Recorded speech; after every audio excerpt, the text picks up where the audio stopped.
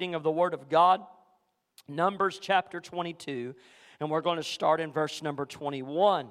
And if you're there with me, would you say amen? I'm going to do a little bit of reading here, so I'm going to go through this just as quickly as I can. And Balaam rose up in the morning and saddled his donkey. We're going to just insert this word here because this comes up many times in this story. And went with the princes of Moab. And God's anger was kindled because he went. And the angel of the Lord stood in the way. Somebody shout, in the way. He stood in the way for an adversary against him. So in other words, this angel was not for him, but against him. Listen. Now he was riding upon his donkey, and his two servants were with him. And the donkey saw the angel of the Lord standing in the way, and his sword drawn in his hand. And the donkey turned aside out of the way and went into the field. And Balaam smote the donkey to turn her back into the way.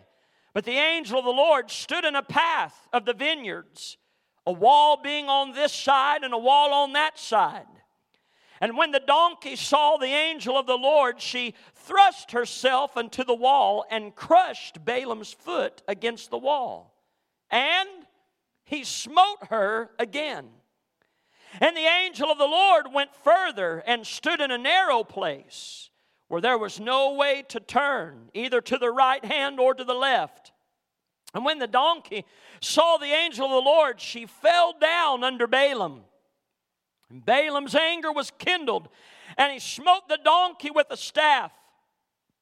And the Lord opened the mouth of the donkey, and she said unto Balaam, What have I done unto thee, that thou hast smitten me these 3 times? And Balaam said unto the donkey, Because thou hast mocked me, I would there were a sword in my hand, for now would I kill thee. And the donkey said unto Balaam, Am not I thine donkey upon which thou hast ridden ever since I was thine unto this day? Was I ever wont to do so unto thee? In other words, have I ever been bad unto you? And he said, No. Then the Lord opened the eyes of Balaam, and he saw the angel of the Lord standing in the way, and his sword drawn in his hand. And he bowed down his head and fell flat on his face. And the angel of the Lord said unto him, Wherefore hast thou smitten thine donkey these 3 times? Behold, I went out to withstand thee, because thy way is perverse before me. And the donkey saw me and turned from me these 3 times. Unless she had turned from me, surely now also I had slain thee. In other words, you would have been a dead man. And Balaam said unto the angel of the Lord, I have sinned, for I knew not that thou stoodest in the way against me. Now therefore, if it displease thee, I will get me back again. If I can, for just a few moments of time, I just simply want to preach on this thought, and that is, that's in the way. Amen. That's in the way. Maybe I should personalize it and say, that's in my way. Amen. You ever had something standing in your way and you didn't like it? Yeah, that's in my way. Can we pray this morning one more time? Father, I thank you once again. Your blessing, your word, your presence, your people. I pray, God, challenge our hearts. Touch us today. Father, I pray, anoint your word. Let it be clear.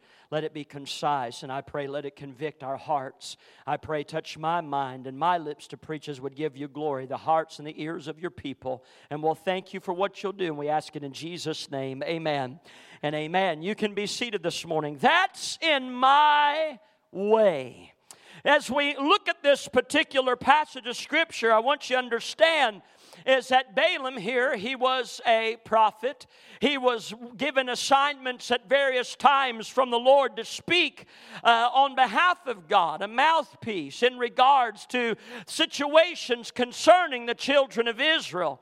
And I would encourage you, if you've not read the entirety of the story, there's a lot of things about Balaam and the message that was delivered by God unto Balaam on behalf of the children of Israel that was imperative and important in regards to their history.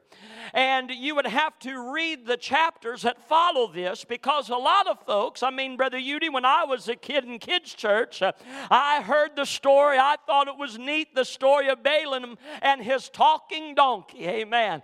And how unique. There's not really a story like it in Scripture as pertains to this donkey and Balaam.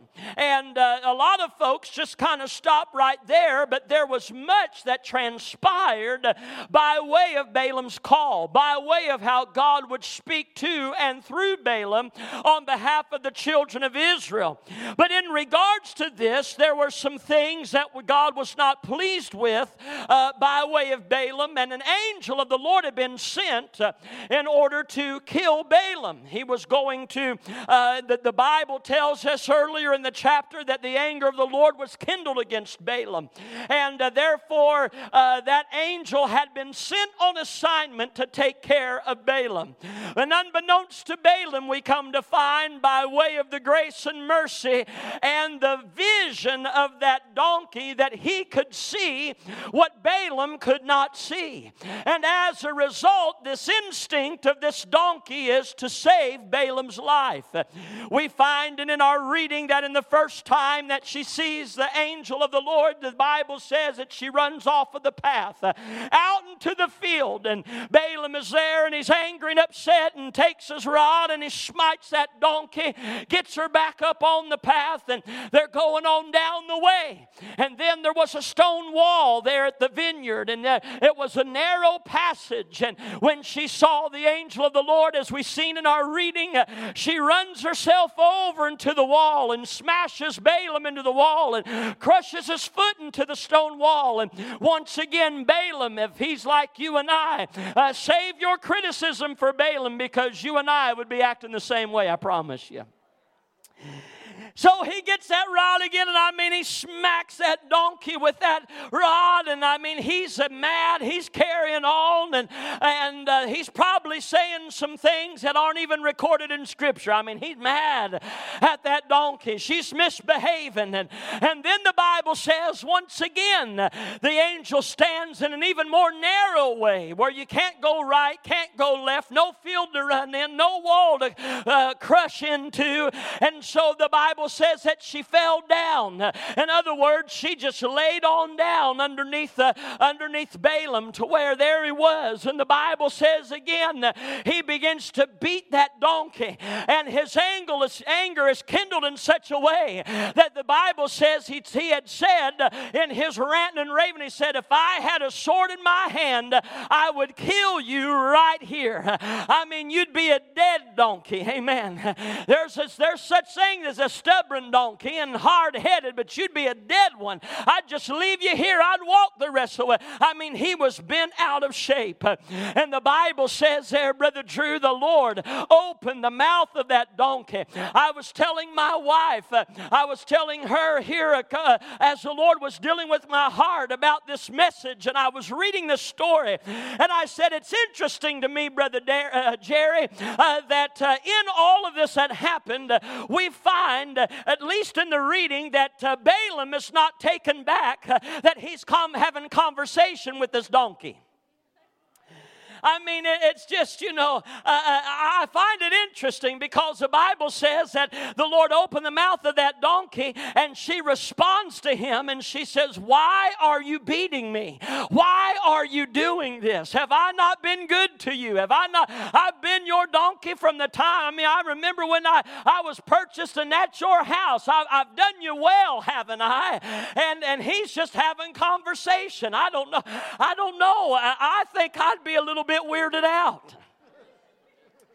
I think, Brother Eli, it'd be me running in the field. It'd be me climbing that stone wall. It'd be me saying, I don't know. Maybe they put something in my canteen. Maybe I got a bad berry. I don't know what it is. But I mean, this animal's talking to me. And so therefore, he's having this conversation. And it seems like it don't bat an eye. Maybe he does.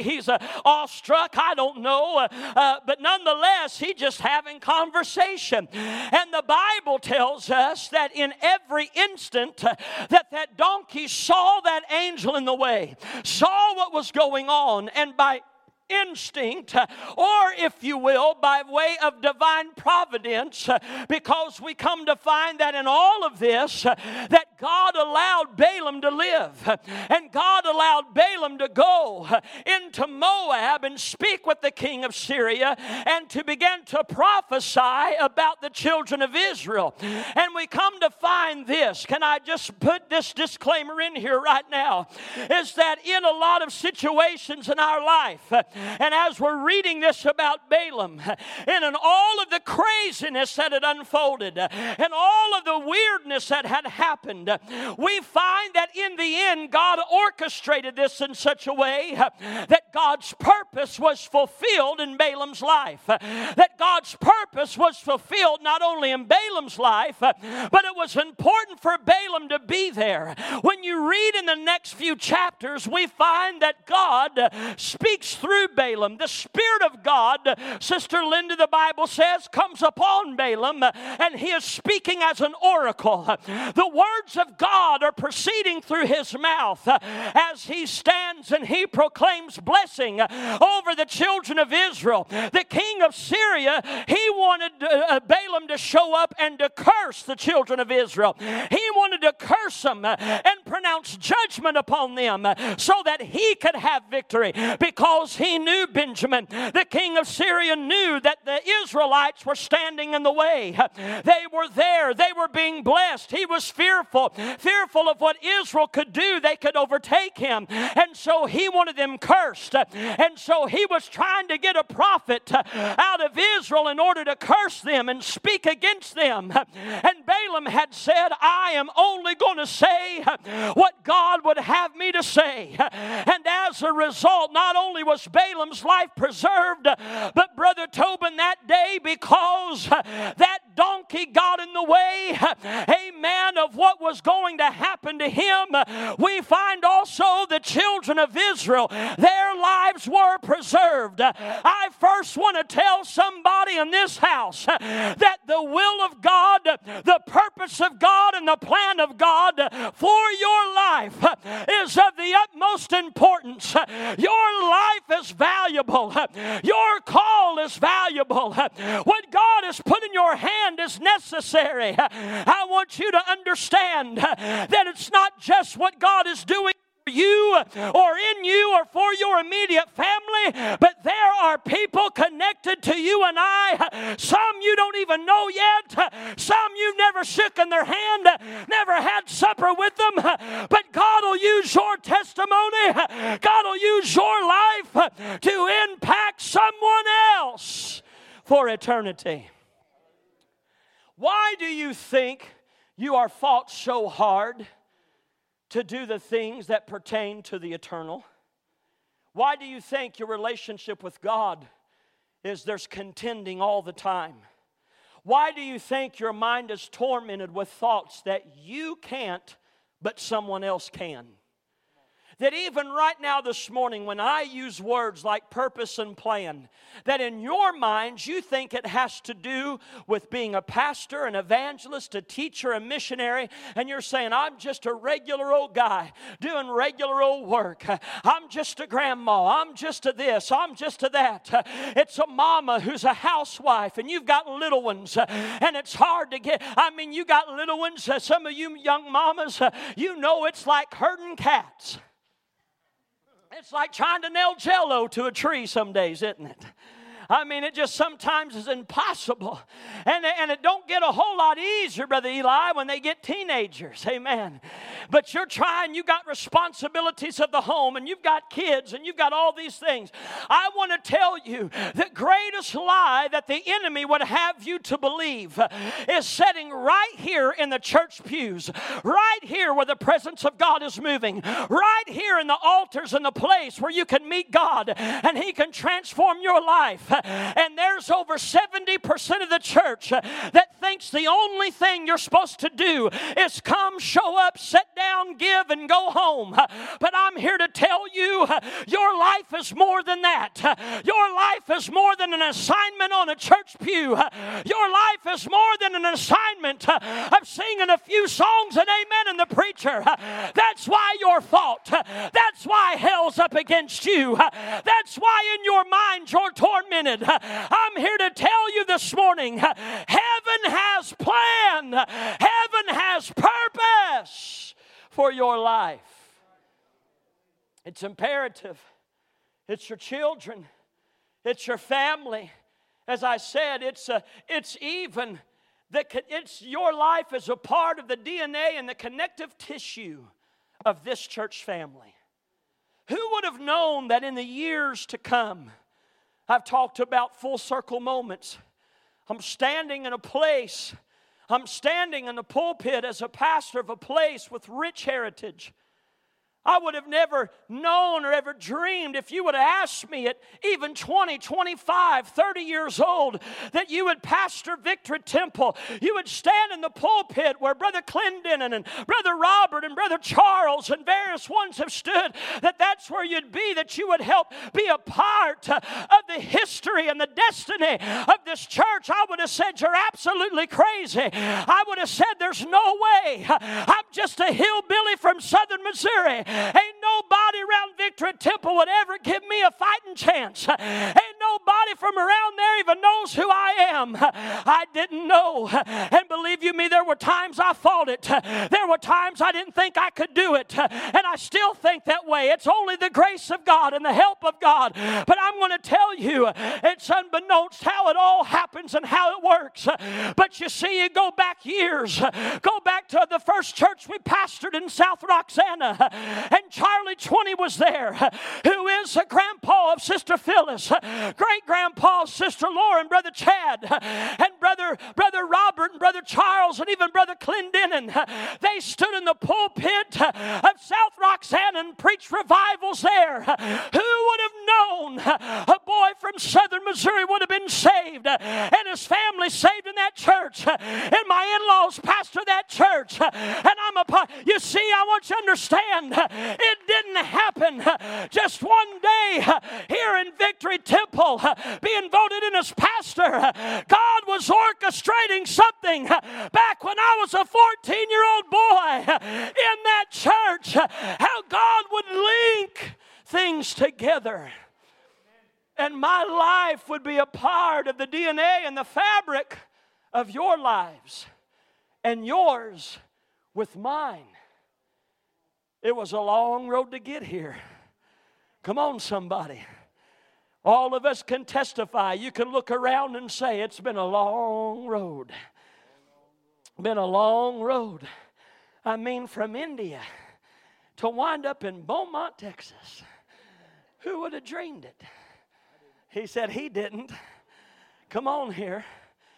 I could put this microphone in the hand of several of you, and you could say there's things and there's things God's done and places He's led us and paths He's put us in and people He's connected to that I never would have dreamed or never would have known or whatever the case might be. Oh, Brother Drew, I can promise you, I've not always been the people's choice. There's some folks that never would have wanted me, never would have had me. But I'm going to tell you this, is that you cannot stand in the way of God's plan. You cannot stand in the way of God's purpose. And I came to tell somebody, you're up against opposition. You've been fighting a fight.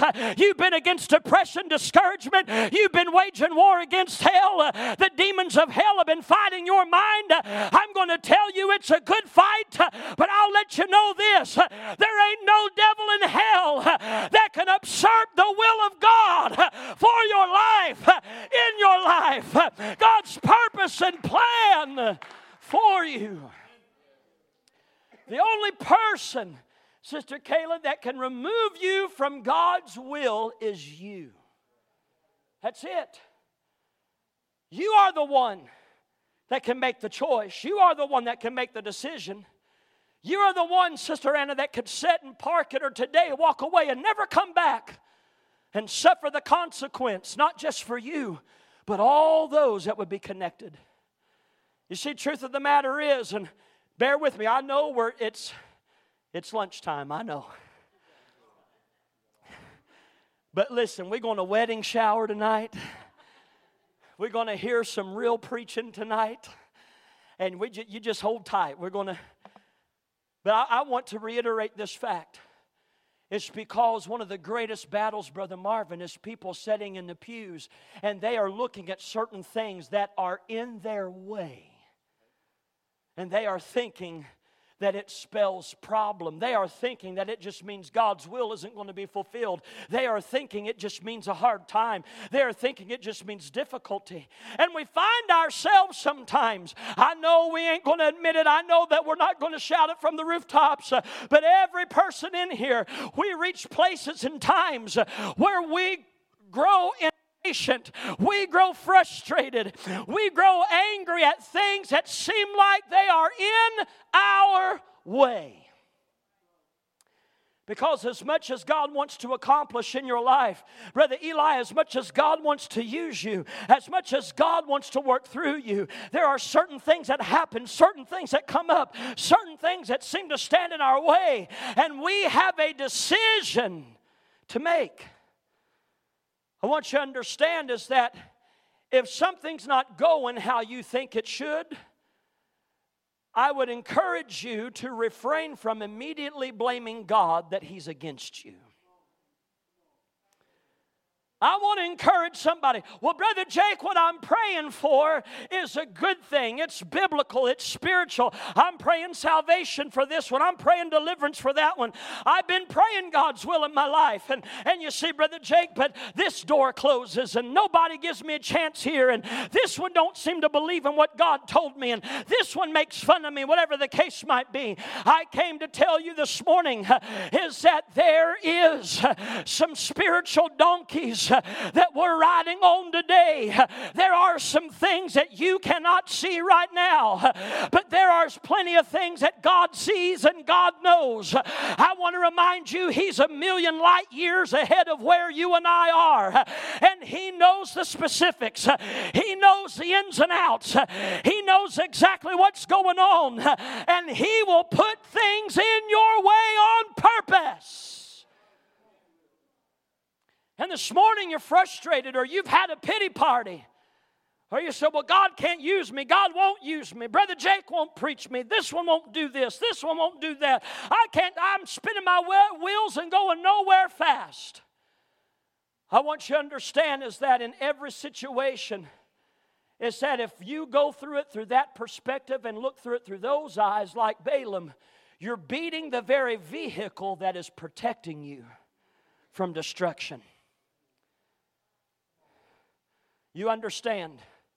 There are some that you are angry and you're cursing at situations. Say, Brother Jake, I don't like when you say that. I don't cuss.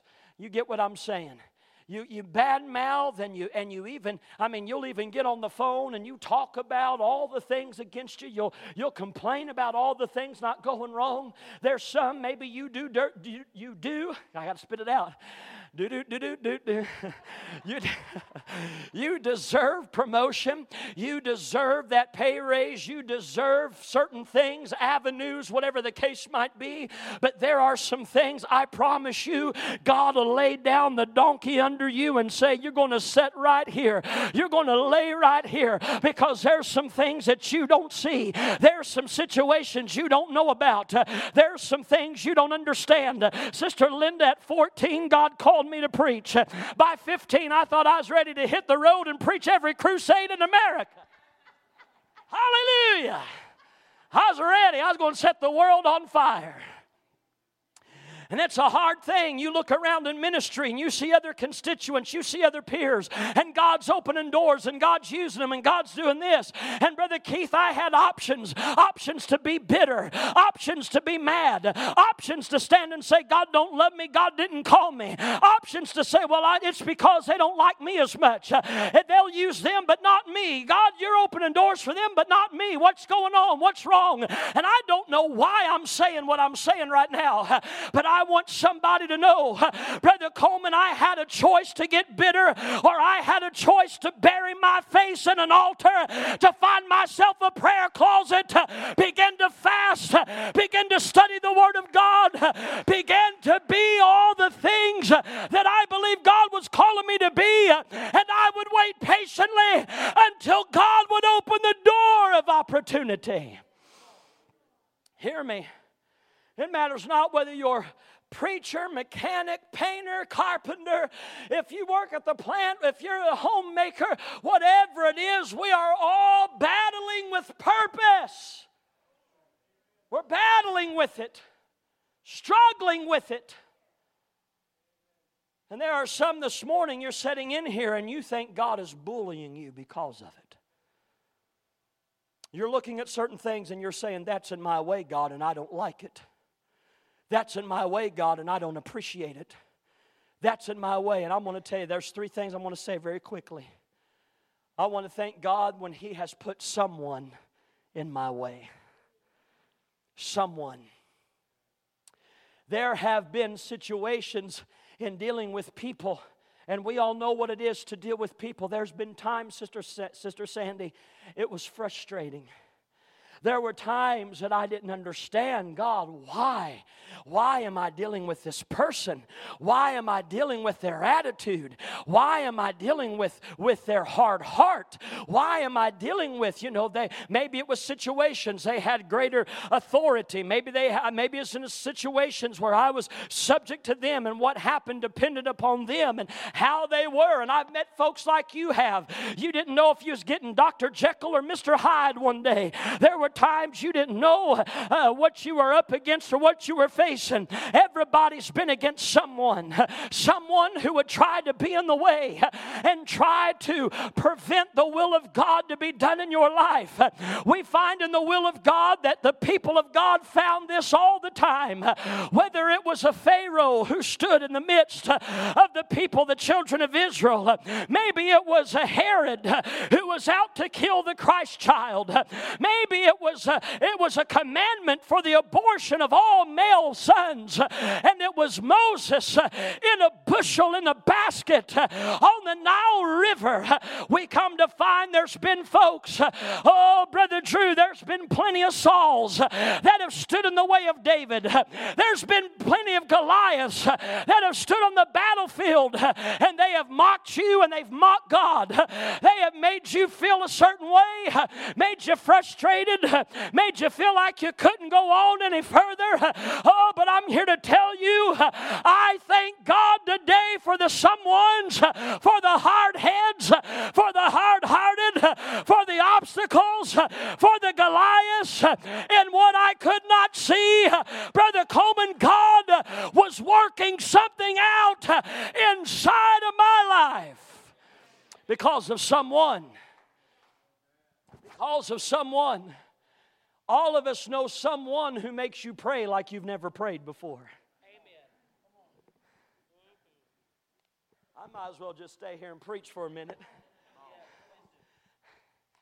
You got that someone? Come on. And I'm laughing and I'm chuckling, but for you, that someone, it brings tears to your eyes. Maybe it was someone or a situation where it was abuse, where it was things done to you shouldn't have been done to you. Things that maybe there was things you were not nurtured. Maybe to somebody else you were just in their way all the time. Maybe the someone in your life was not caring and loving or nurturing, but it was cruel and it was harsh. Maybe there were things that happened and you'd say, Brother Jacob, there's someone that comes to my mind. I just don't know. Would God really use that someone? Would God really do that? And here's what I'm saying. If you were to go back and trace the millions of steps that have surrounded the someones in your life, I can assure you of this. If you would have ever removed them before, you wouldn't be sitting on a pew in here this morning. You wouldn't be serving God today. You wouldn't be born again today, because sometimes God will use some hard someones to affect you. He's also used some someones who propelled you. Just in the same token, if it wasn't for some of the hard someones, thank God for the someones who prayed for you. Thank God for the someones who got you here. You're serving God today. You're born again today because the someone who helped to bring you to Christ, maybe they're dead and gone. Maybe it was an old granny. Maybe it was someone, that the world doesn't know their name. But they was somebody who kneeled down at their bedside at night and was praying.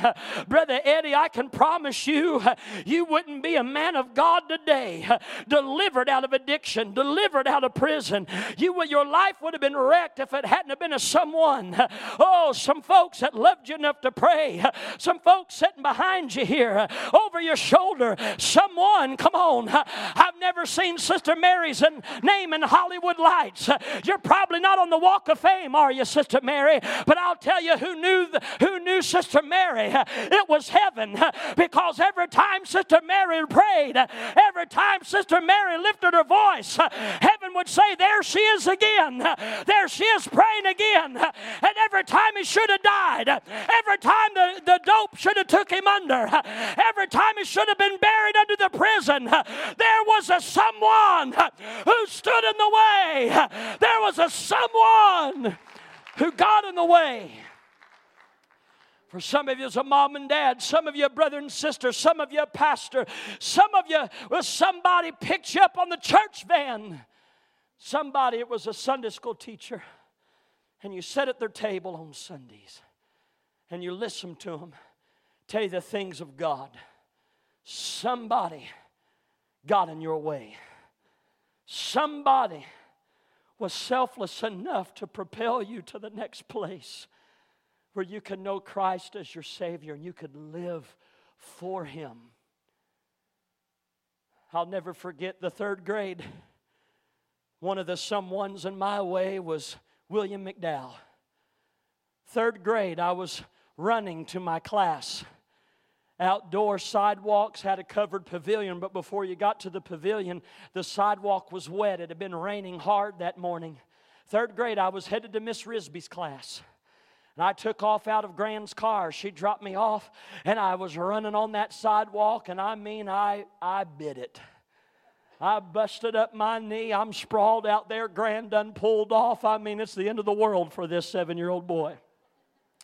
My knee's bleeding, my elbow's bleeding. I'm all sprawled out, and here come this man. Here come this man, picked me up. He said, well, Jake, he said, did you fall? Yeah, boy, I'm crying and everything. I'm like most kids that age. I'm dead. I'm dead. And it's already the worst day of my life. And he picked me up and he said, well, come on. He said, I'll take you down here to Miss Risby. We'll get you doctored up and all that stuff. That's Brother William McDowell. My first memory of him at the third grade, him picking me up off that sidewalk. Bloody knee, bloody elbow, tears streaming. I was embarrassed. I was 7, but my ego was hurt. I was going to have to go into that classroom and all my friends see me scuffed up, clothes wet from the rain. Just a big old mess. That was my first memory of him.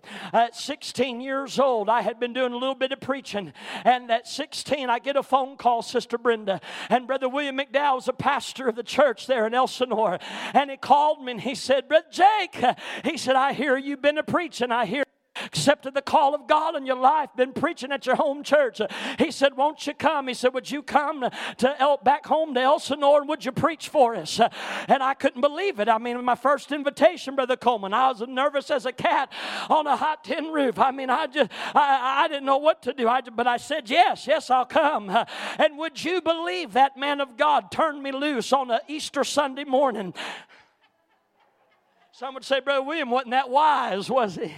But he was having a big youth service. His youth was leading worship, and his youth was doing this stuff, and I was going to be the preacher. And I mean, I still remember Sister Carolyn, she was with us that day. I still remember we walked into that little white church, walked up them stairs, and I would have thought I was walking into the White House of the United States of America. I was walking in there like Nebuchadnezzar. My knees were knocking together, and I looked at that place was packed out. You know how Easter is. There's folks ain't come to church in 15 years. They're in church on Easter. CEOs, Christmas and Easter only.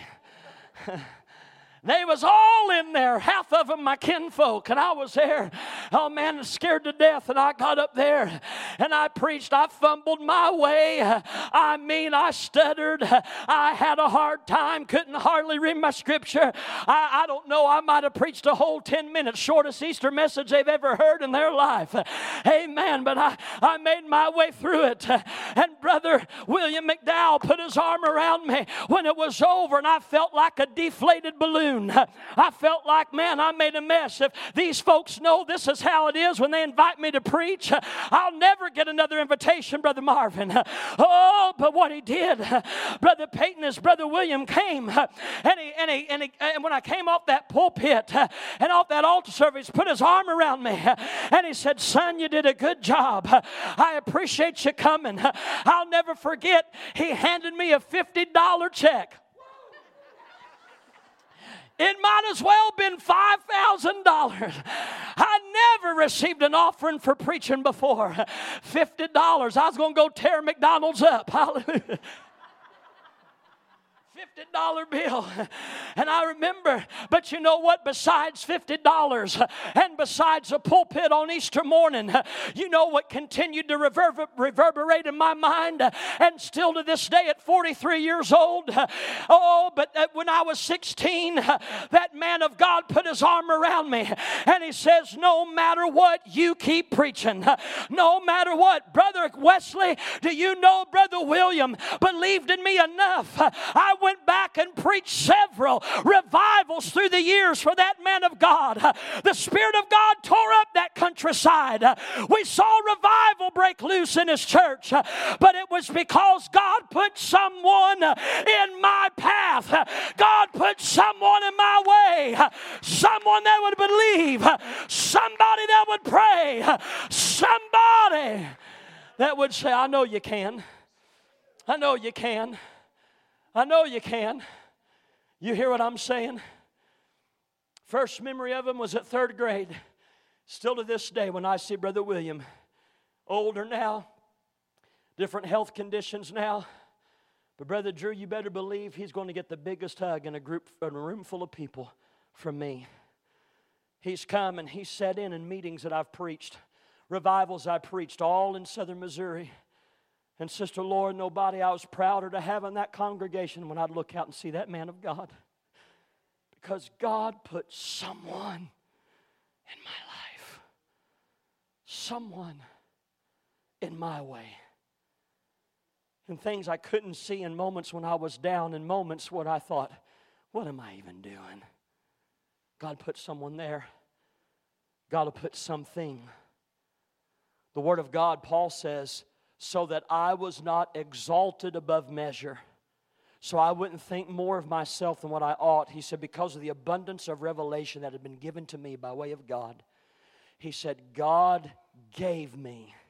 Actually, it says, He sent unto me a thorn in the flesh, a messenger of Satan. Paul said, God put something, we don't know what that thorn in the flesh was. I've read a lot of commentary. There's a lot of different thoughts. There's a lot of different ideas of what it might be.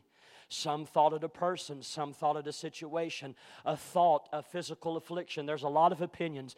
But all I know is God inserted a thorn in the flesh of Paul. And he said, going to have to deal with this. Paul said, I prayed about it. I prayed about it 3 different times, asking God to deliver it from me. Asking God to deliver, and God's answer was, my grace is sufficient for you. I'm not going to take it away, Paul. You see, you need this in your life. You need this. This is brought to humble you. This is brought to keep you dependent upon me. This is brought to where you're praying. This is brought to where you're going to know my grace in ways that you've never known it before. I want to tell somebody this morning that not just a someone, maybe in your path this morning is a something. Maybe it's affliction. Maybe it's an issue. Maybe it's a problem. Maybe it's, the list can go on and on and on. But this morning, God is dealing. And you've said, Lord, I need you to take this away. Lord, I'm tormented here. Lord, there's this. And Lord, there's that. And I don't know what to do with it. Can I tell you that probably the best thing that you can do is you just rest in the grace of God. Rest in His strength. And know that it's sufficient, because the Bible, Paul went on to say, for I have learned that when I am weak, He is strong. I know you want to be Superman. I know you want to be Wonder Woman. I know you want to accomplish it all. I know you want to do it all. None of us, nobody in here likes to admit weakness. None of us want to admit we got a problem. None of us want to admit we got an issue. None of us want to admit that we don't have it all together. But I promise you this, God will put some things in your life that it's only going to be by the power of God for it to diminish. Or He might keep it there because it puts you in greater recognition of who He is.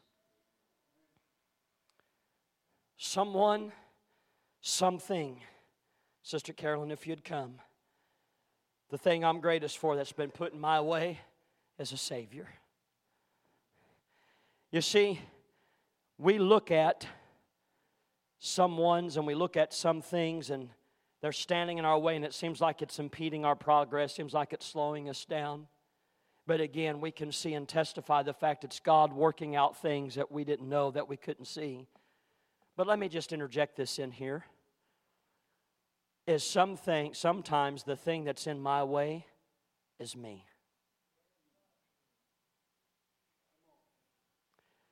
As a matter of fact, we have the tendency to blame it on something else, someone else. But you walk with God long enough, He will remind you that actually the thing that's in your way the most, more than someone's and more than some things, is the U's, the Y-O-U, S-E-L-F. We get in our own way. We get in our own head. We get in our own prejudice. We get in our own self-righteousness. We get in all these things, and if there is something that impedes the purpose and the plan of God that can do it quickly, it is when we get in our way. Balaam was so angry, he said, I would kill you dead. And it wasn't until God gave revelation, opened the mouth of that donkey, and also, listen, what did it say? He opened the eyes of Balaam, where he could see that angel who had the sword that was going to kill him.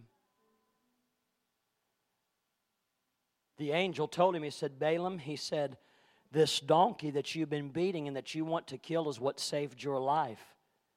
You couldn't get out of your own way. Every time the donkey would run off the path, Balaam would beat her and get her back on the path. Crush him in the wall. He'd get off and beat her again. Lay down under him, beat him again. Balaam was his own problem. He couldn't see until the Lord opened his eyes. Here's what I know.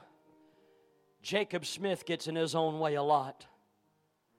And I thank God for the some ones, and I thank God for the some things, but I'm most thankful for the Savior.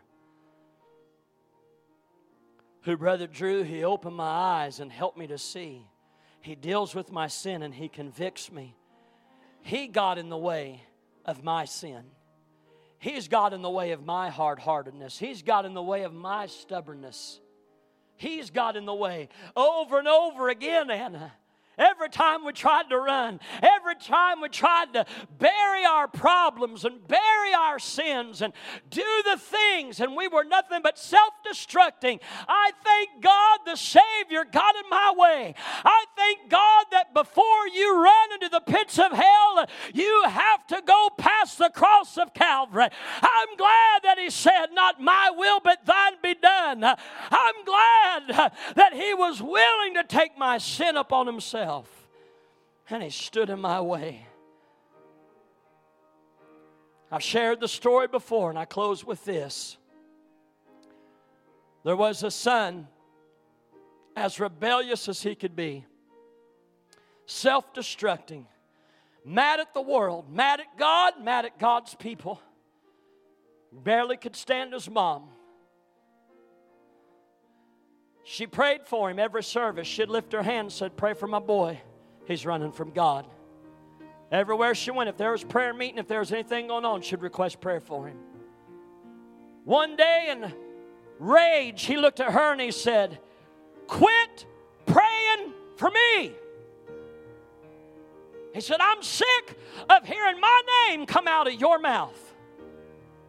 He said, I'm sick of all the church people praying for me. He said, stop it. He's trying to intimidate her, trying to shut her out. And that mama, Brother Michael, looked at him and pointed a finger, and she said, if you die and go to hell, you're going to have to do so crawling over the desperate prayers of this mom. She said, because I'm going to stand in your way as long as I can. That was the Savior standing in the way. Standing in the way. Heads bowed and eyes closed. I'm going to ask you this morning all over this house. I know things have run a little bit longer today, but I'm asking you right now, would you let your heart, your mind be tender to the Spirit of God? What is it that you might say, that's in my way? This is prohibiting me. Who is it here today? You're wrestling with the purposes of God, the plan of God. You're wrestling with the will of God. There's some things going on, and you are thinking that maybe God is bullying you, or you're thinking that if God loved you, He would remove it. But this morning, there are some people, there are some things, and God knows, and thank God there's a Savior standing in your way, and He's actually keeping you from destruction. God is coordinating every step of your life, because it's not just you, but it's people tied to you, and it's people who you are going to impact that you don't even know yet. And He will put things in the way to preserve you. To preserve you. Maybe this morning you've been aggravated, you've been mad, you've been hurt, you've been disappointed. Holy Ghost, help me. I know He's speaking to hearts right now. You've been disappointed. Somebody's hurt you deeply. Somebody's aggravated you. Somebody has accused you, lied on you. Some things come against you. You find yourself battling. You find different things going on. But this morning, just like Balaam, we need our eyes open to see that God is utilizing some situations so that His purpose is fulfilled. If that's you today, if you'd say, Lord, I want to be found walking in the way that you have appointed, and I don't want to get in the way. And Lord, help me to see and know that the things that might seem like it's impeding my progress is actually helping me and propelling me. Maybe it's causing me to pray like I've never prayed. Maybe it's causing me to lean upon the grace of God like I never have. Maybe it's causing me to see you like I've never seen you before, Lord. If that's us this morning, come on. Why don't we come find ourselves a place in this altar? Why don't you come and say, Lord, I'm thankful for some things in my way today. Lord, I'm thankful for some things in my way. I'm thankful for some people in my way. I'm thankful for some situations in my way. Lord, today you haven't left me. You haven't abandoned me. You haven't forsaken me. Oh, but God, you're doing a work in me. Oh, God, you're doing a work through me. Oh, and I'm thankful the Savior. I'm thankful the Savior has been in my path, has been in my way. Oh, your mercy and grace have been in my way when I wanted to self-destruct, when I was headed for hell. Oh, when I've been bypassing or missing the will of God, you stood in my way. Oh,